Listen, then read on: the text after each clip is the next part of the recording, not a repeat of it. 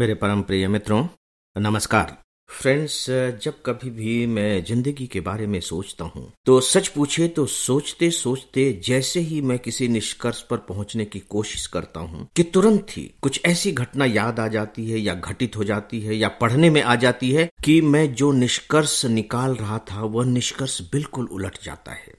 और फिर किसी परिणाम तक पहुंचता हूं तो फिर पता लगता है कि कुछ ऐसा हो जाता है कि उस निष्कर्ष को भी फिर बदलने के लिए मजबूर होना पड़ता है, या यूं कह लीजिए कि कम से कम डाउट तो दिमाग में क्रिएट ही हो जाता है। और सीधी सी बात है कि यदि दिमाग में डाउट क्रिएट हो जाए तो आप उसे फार्मूले के रूप में तो इस्तेमाल नहीं कर सकते। इसलिए मुझे लगता है कि क्या सच में जिसे हम सफलता कहते हैं उस सफलता को हासिल करने का कोई बना बनाया फार्मूला है, या फिर कहीं ऐसा तो नहीं कि फार्मूले अपने ढंग से लगातार बदलते रहते हैं और परिस्थितियों के अनुकूल आपको अपने लिए फार्मूला चुनना पड़ता है। जैसे कि शतरंज का एक खिलाड़ी जैसे सामने वाले की चाल देखता है वैसे ही अपनी चाल चलता है। उसे आप बता नहीं सकते कि तुम यदि यही चाल चलोगे तो तुम बाजी जीत जाओगे। जिंदगी भी दोस्तों कुछ इसी तरह की है, और मुझे लगता है कि यदि हम जिंदगी के बारे में इस फलसफे को स्वीकार कर लेते हैं तो जिंदगी हमारे लिए बहुत ही खुला हुआ मैदान हो जाती है, जो होनी भी चाहिए। मैं इससे जुड़ी हुई दो घटनाएं आपको सुना रहा हूं, और इन दोनों में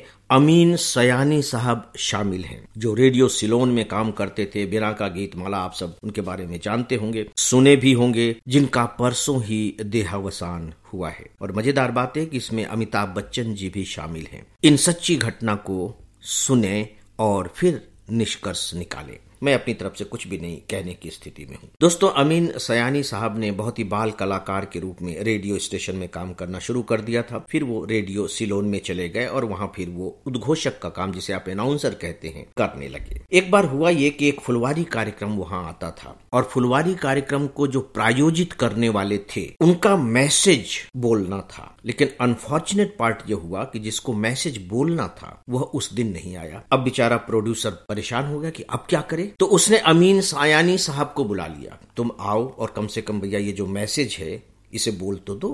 अमीन सयानी साहब ने डरते डराते किसी तरह से उस मैसेज को पढ़ा, या कह लीजिए कि बोला, और वह मैसेज फिर उन प्रोड्यूसर महोदय को इतना पसंद आया कि वे हर सप्ताह अमीन सयानी साहब से ही वह मैसेज बुलवाने लगे। और बस यहां से अमीन सयानी साहब की जिंदगी में एक जबरदस्त किस्म का परिवर्तन आना शुरू हो गया। उनकी आवाज को लोग पसंद करने लगे, और आप जानते हैं कि अमीन सयानी आवाज के बादशाह के रूप में ही जाने जाते हैं। मुझे आश्चर्य होता है कि जब अमीन सयानी साहब का बिना का गीतमाला प्रोग्राम आता था, रेडियो पर आता था, थोड़े से बड़े साइज के रेडियो हुआ करते थे, तो मैंने देखा है कि लोग रेडियो के निकट जाकर के सुनना पसंद करते थे। और कम्युनिटी रेडियो होते थे, ग्रुप में लोग सुनते थे, तो उनकी कोशिश होती थी कि वो रेडियो के अगर वो नजदीक बैठेंगे तो रेडियो पर जो आवाज आ रही है उसे बेहतर तरीके से सुन सकेंगे। वो कोई पर्दा तो था नहीं कि उन्हें बेहतर तरीके से दिखाई देगा, लेकिन अमीन सयानी साहब की आवाज में इतना दम था, उनकी भाषा में इतना आकर्षण था, इतना लगाव था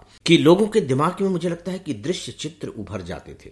मेरे साथ तो कम से कम ऐसा होता ही था। एक और वाकया, अमीन सयानी साहब रेडियो स्टेशन में काम करते थे, तो अमिताभ बच्चन साहब अनाउंसर का ऑडिशन टेस्ट देने पहुंचे। यानी कि वो चाहते थे कि आकाशवाणी में अनाउंसर बन जाएं, लेकिन उन्होंने अपॉइंटमेंट पहले से नहीं लिया हुआ था। अमीन सयानी साहब बहुत बिजी थे, अमिताभ बच्चन से नहीं मिल सके। उस स्थिति की कल्पना कीजिए कि अमिताभ बच्चन साहब को कैसा लगा होगा, कितने दुखी हुए होंगे। अमीन सयानी साहब के बारे में उनके दिल और दिमाग से क्या क्या बातें निकली होंगी, सोच करके देखिए। अमीन सयानी साहब ने इसके बारे में देखिए क्या कहा है। अमीन सयानी साहब कहते हैं, अच्छा हुआ कि उस वक्त मैं अमिताभ से नहीं मिला, अगर मिल लेता तो दुनिया को महानायक नहीं मिल पाता। यानी कि मैं अगर मिल लेता तो अमिताभ बच्चन साहब की आवाज मुझे पसंद आ जाती, और फिर मैं उन्हें अनाउंसर की नौकरी दे देता, और फिर वो अनाउंसर बने रहते। हाँ, आगे चल करके वो जो भी आगे पदों पर बढ़ते बढ़ते जो भी पहुंच जाते, लेकिन महानायक तो नहीं हो पाते। आप देखिए, जो पहला चेहरा है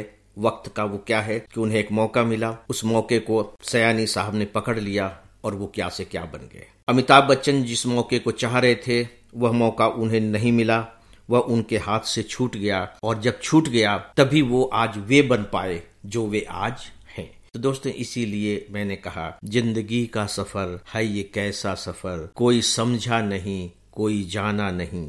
तो दोस्तों, अब इसी के साथ ही मैं आज के इस लाइफ मैनेजमेंट से आप सबसे विदा लेने की इजाजत चाहता हूं। नमस्कार।